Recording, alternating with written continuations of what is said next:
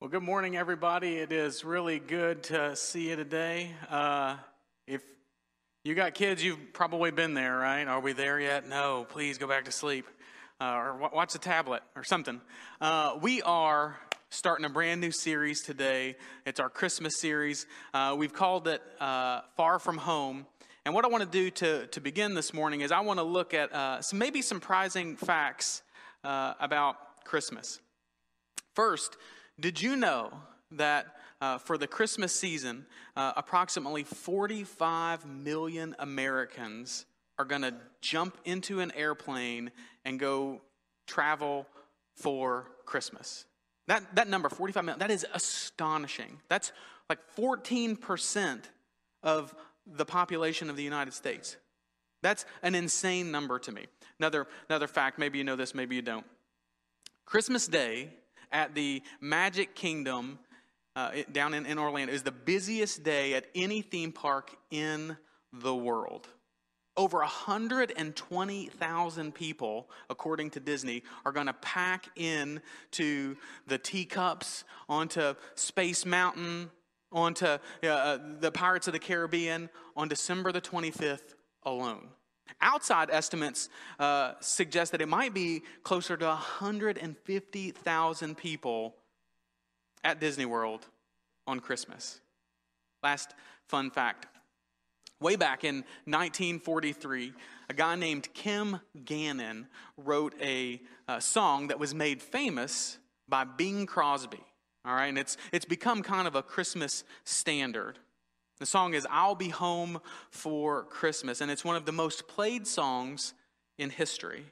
But did you know that it's written from the perspective of a World War II soldier who is writing home to tell his family, "I'll be home for Christmas, so be ready." Of course, you probably know the song. You know that the song kind of ends with that melancholy lyric, "I'll be home for Christmas, if only in my dreams." What is it about Christmas that has us so fixated on getting back to our loved ones? Have you ever noticed that lots and lots and lots of Christmas movies have precisely this plot or precisely this theme?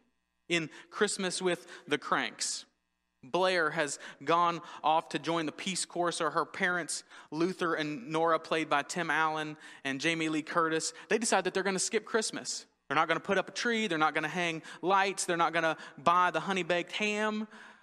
They're going on a cruise, which sounds amazing to me.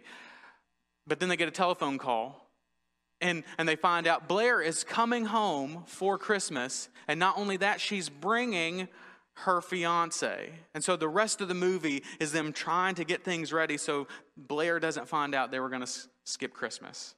In Christmas Vacation, the entire Griswold house is turned upside down in the blink of an eye. Both Helen and Clark's parents show up at exactly the same moment. They displace the kids from their bedrooms, and then to top it off, Cousin Eddie shows up in the RV with his clan of misfits, and of course, the beloved dog Snot. Then we got the movie Elf, right? Elf is a story of Buddy the human who grows up at the North Pole, raised by elves, but he leaves the North Pole and he heads to New York City so that he might be reunited with his biological father. Then there's the McAllister family. They pack up and they leave Chicago and they head for Paris so that they can spend the holiday with Uncle Rob and Aunt Georgette, only to find that they are 1 8-year-old short in Home Alone. So Pete and Kate move heaven and earth. They pull out all the stops in order to get home to sweet, innocent little Kevin. And then we have arguably the greatest Christmas movie of all time. It revolves around a New York City police officer who travels to Los Angeles to visit with his estranged wife and kids, and he finds himself in the middle of a heist at Nakatomi Towers. Yes, I'm talking about Die Hard. And yes, it's Christmas time, and we seem so fixated on the idea of getting back to our loved ones, on getting back to our families. Why is that? Doesn't that seem a little bit strange to you? And maybe you're that seems odd. Maybe it doesn't seem strange. Whatever. But here's the thing: most people spend the majority of the year dodging family gatherings and avoiding calls from distant relatives. But at Christmas time, millions of people are going to hop in a plane and take to the skies. They're going to face unruly crowds. They're going to wait in long lines, and they are going to treasure the chance to be home with their families. Why do you suppose that is? The short answer is, in my opinion, I think that God put a longing in our hearts that reflects his own. God is part of a loving family called the Trinity, or if you see it in the scriptures, it's called the Godhead, where each member perfectly expresses love and devotion towards the others. Writing for the Gospel Coalition website, Jared Wilson sums it up, I think, perfectly. He says this. He says, a solitary God cannot be love. He may learn to love, he may yearn to love, but he cannot himself be loved, since love requires an object. Real love requires relationship. In the doctrine of the Trinity, we finally see how love is a part of the fabric of creation. It's essential to the eternal, need-nothing Creator. From eternity past, the Father and the Son and the Spirit have been in community, in relationship. They have loved each other. That loving relationship is bound up in the very nature of God himself. If God were not a Trinity, but merely a solitary divinity, he could neither be love nor be God.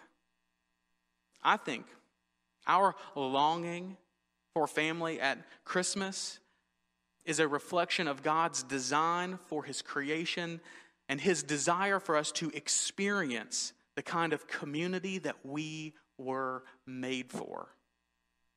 The thing is, if you were to say this to the average person living outside of our little Christian bubble, you'd probably receive a fair amount of criticism and skepticism. See, God hasn't always gotten a very fair shake. World religions have viewed God as ferocious, mystical, fickle, and even maniacal. And to be fair, there are places in the Old Testament where God has been depicted as a violent wind and an all-consuming fire. And depictions like this have caused confusion for some. Throughout history, sinful men have avoided God, dreaded God, even sought to appease God, but never in our wildest dreams did we ever consider that God would show up, that he would enter into the world as a baby. John chapter 1 verse 14 says, "The Word became flesh and dwelled among us." Think about that. God made his dwelling with men. Which begs the question, why such a journey? Why leave heaven? Why put on flesh? Why slide down the birth canal? Why put up with all the hassle? We've already said that we have a longing in our hearts for meaningful relationships. But God coming to earth reveals something that I think is important for us to consider, and that is this. God wants us to know that he gets us. He understands how we feel, and he's faced what we face. Think about it. If you've ever asked, does God care if I'm sad? Look at the tear-filled eyes of Jesus as he stands near Lazarus' tomb. If you've ever wondered, does God notice if I'm filled with worry or fear? Don't miss the resolve on the face of Jesus as he walks the waves to rescue his friends. If you've ever questioned, does God know if I'm ignored or rejected? Don't miss the compassionate gaze of Jesus as he rises to defend the woman caught in the act of adultery. Jesus made the journey from his heavenly home so that we might have hope in our earthly one. That's what Christmas is. Christmas is a time for hope. At the very beginning of the New Testament, Jesus was called Emmanuel, and Matthew explains to us that this means God with us. Now, we sing this, when we're maybe drinking hot chocolate or making Christmas cookies, but do we appreciate the implications or the gravity of what that means? This isn't just God knows us, God sees us, God is aware of us, but God with us. God right where we are. In crowded stores, at poorly run offices, in the stress of a dysfunctional family. Jesus breathed our air, he climbed our mountains, and he descended into our valleys. He stood up for the oppressed, and he pointed the way to the Father. He didn't just tell us how to live, he showed us day after day after day. Jesus is Emmanuel, God with us. And I don't know about you, but God with us is a message that I feel like we desperately need in 2021. The church father, Tertullian, he said that hope is patience with the lamp lit, or patience coupled with ready anticipation. Christmas reminds us that God knows what it's like to be human. When we're overwhelmed with deadlines, waiting in long lines, or when we just don't seem to have enough time, he gets it. He's been there because he's been here. Do you believe that? Do you believe that the God who made you can relate to you? And if you believe that, that begs an even bigger question. Why? Why would he go to the trouble of relating to us? Why would the creator of all things, the one who hung the stars in the skies, why would he want to go to the trouble of relating to you and to me? J.I. Packer writes, the Christmas message is that there is hope for a ruined humanity, hope of a pardon, hope of peace with God, hope of glory, because at the Father's will, Jesus became poor and was born in a stable so that 30 years later he might hang on a cross. At Christmas, we must struggle to remember that each of us entered into this world with a bent towards sin, but Jesus entered into this world to straighten things out. In his famous book, Mere Christianity, C.S. Lewis writes, Christianity is the story of how the rightful king has landed, you might say landed in disguise, and is calling us to take part in a great campaign of sabotage. What we see throughout the scriptures is humanity being dragged further and further and further from God and deeper into the grips of bondage and slavery. Don't miss this. God created us, you and me. He created us for a lifelong relationship with him. You're wired for it, and so am I. But sin has done nothing but lure us away from the sweetness and security of our heavenly family. The prophets of the Old Testament, they longed for the day of their rescue. Humanity, you and I, have been carried away, off behind enemy lines, and we too are in need of rescue, which is why Matthew included these words from the angel to Joseph in his gospel. He says this in Matthew chapter 1, verse 21. He says, she, talking about Mary, will give birth to a son, and you are to give him the name Jesus, because he will save his people from their sins. Max Lucado writes, Jesus was not just godly, God-like, God-hungry, God-focused, or God-worshiping. He was God. Not merely a servant of God, instrument of God, or a friend of God. Jesus was God. And God saves. Not God empathizes, cares, listens, helps, assists, or applauds. God saves.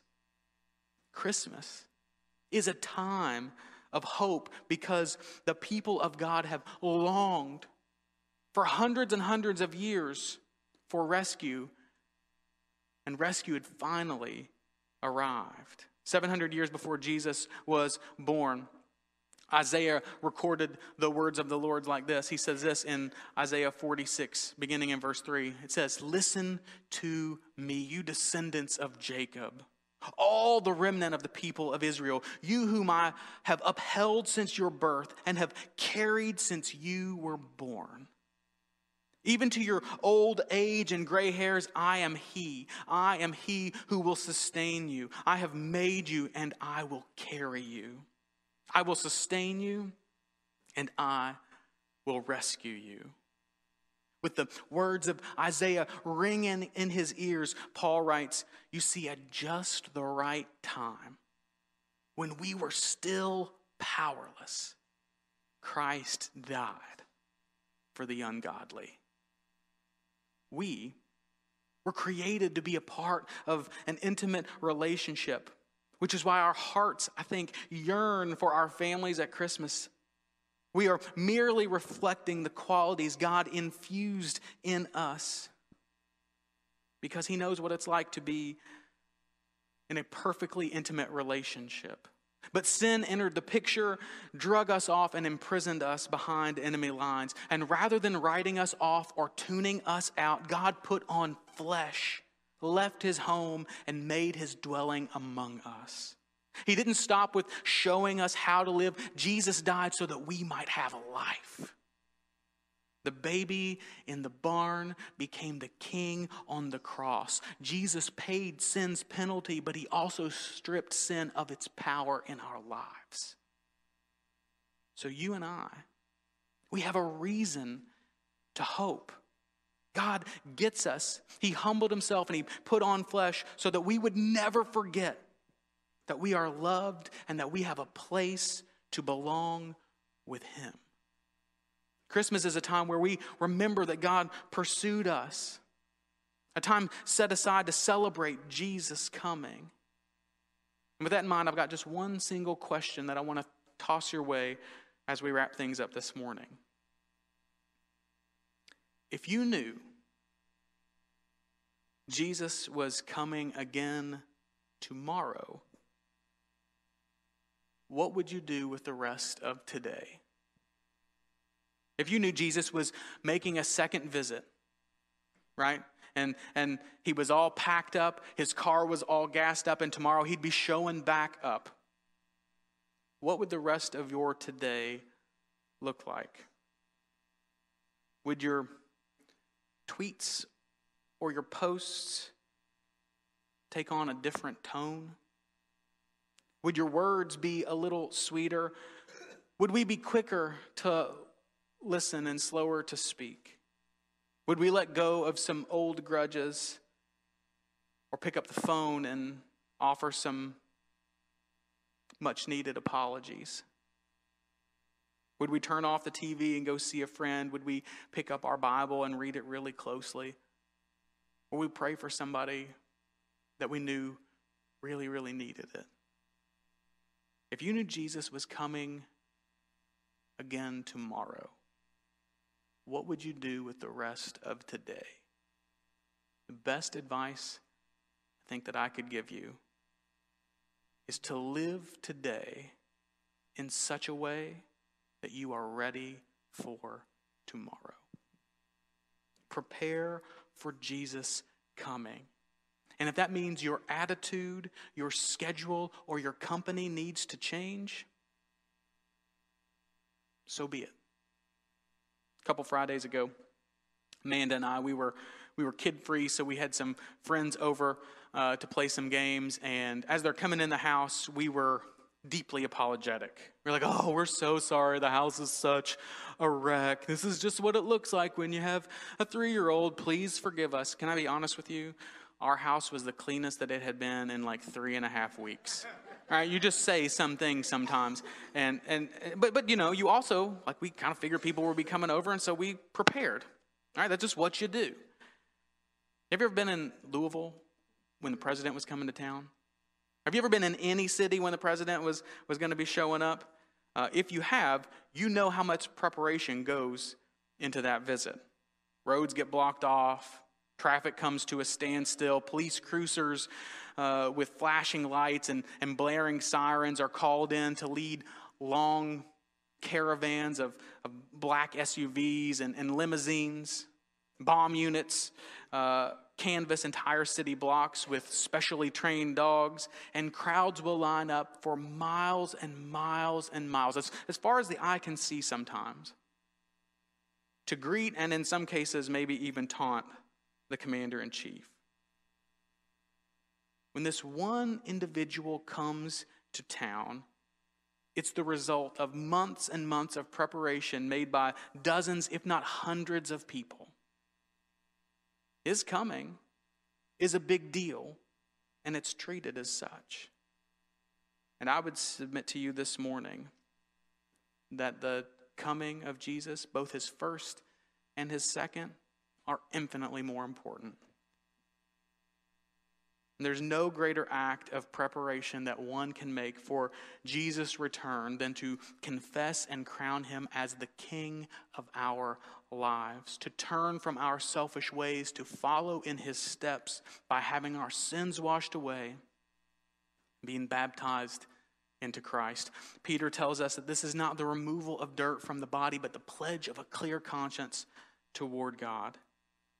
If you've never made Jesus the King of your life, then we invite you to do that today so that you will be ready for anything that comes your way tomorrow. If you'd like to be part of a church family, we'd love to have you. We aren't perfect. You don't have a perfect preacher. You don't have a perfect band. The folks in this room are not perfect. Nobody's perfect. But we love Jesus, and we're striving to allow him to perfect us from the inside out. And what we want to be, the kind of church family we want to be, the kind of place we want this to be, is the kind of place where you can come and put down roots with people who also love Jesus and allow God to grow us into the likeness of the real Jesus together. Maybe you're here and you're just dealing with life, and it's knocked you for a loop, and you got lots of things going on, and you're struggling. Maybe you just need somebody to pray with you. I want you to know that we're here for you. We may not have all the answers, but we know the one who does. And it would be a privilege for us to stand in the gap for you, because we believe that that's what Jesus has done for us. And so if you just have life hitting you between the eyes and you want somebody to pray with you, there'll be folks in the back of the room that would love to do just that with you. So whatever your decision might be this morning, we're going to sing one last song, and I invite you to do just that. I'm going to pray, and then we're going to sing. Would you pray with me? Heavenly Father, you are such a good God. And we thank you for pursuing us. We thank you for coming after us. We thank you for sending Jesus so that we might have hope. Help us to live in such a way that we make a big deal about his coming, that we make a big deal about his sacrifice. Help us to live in such a way that we radiate Jesus, that our love for him is infectious, and others might come to see Jesus and experience him the way that we have. God, you are so good to us. And if there are folks in this room who are on the cusp of some decision, Father, I pray that you will give them boldness. That whatever fears they may have, I pray that you'll just whisper in their ear and help them to set those aside so that they might respond in whatever manner your Spirit is leading them. We love you, and we just thank you so much for loving us first. We pray all these things in Jesus' name. Amen.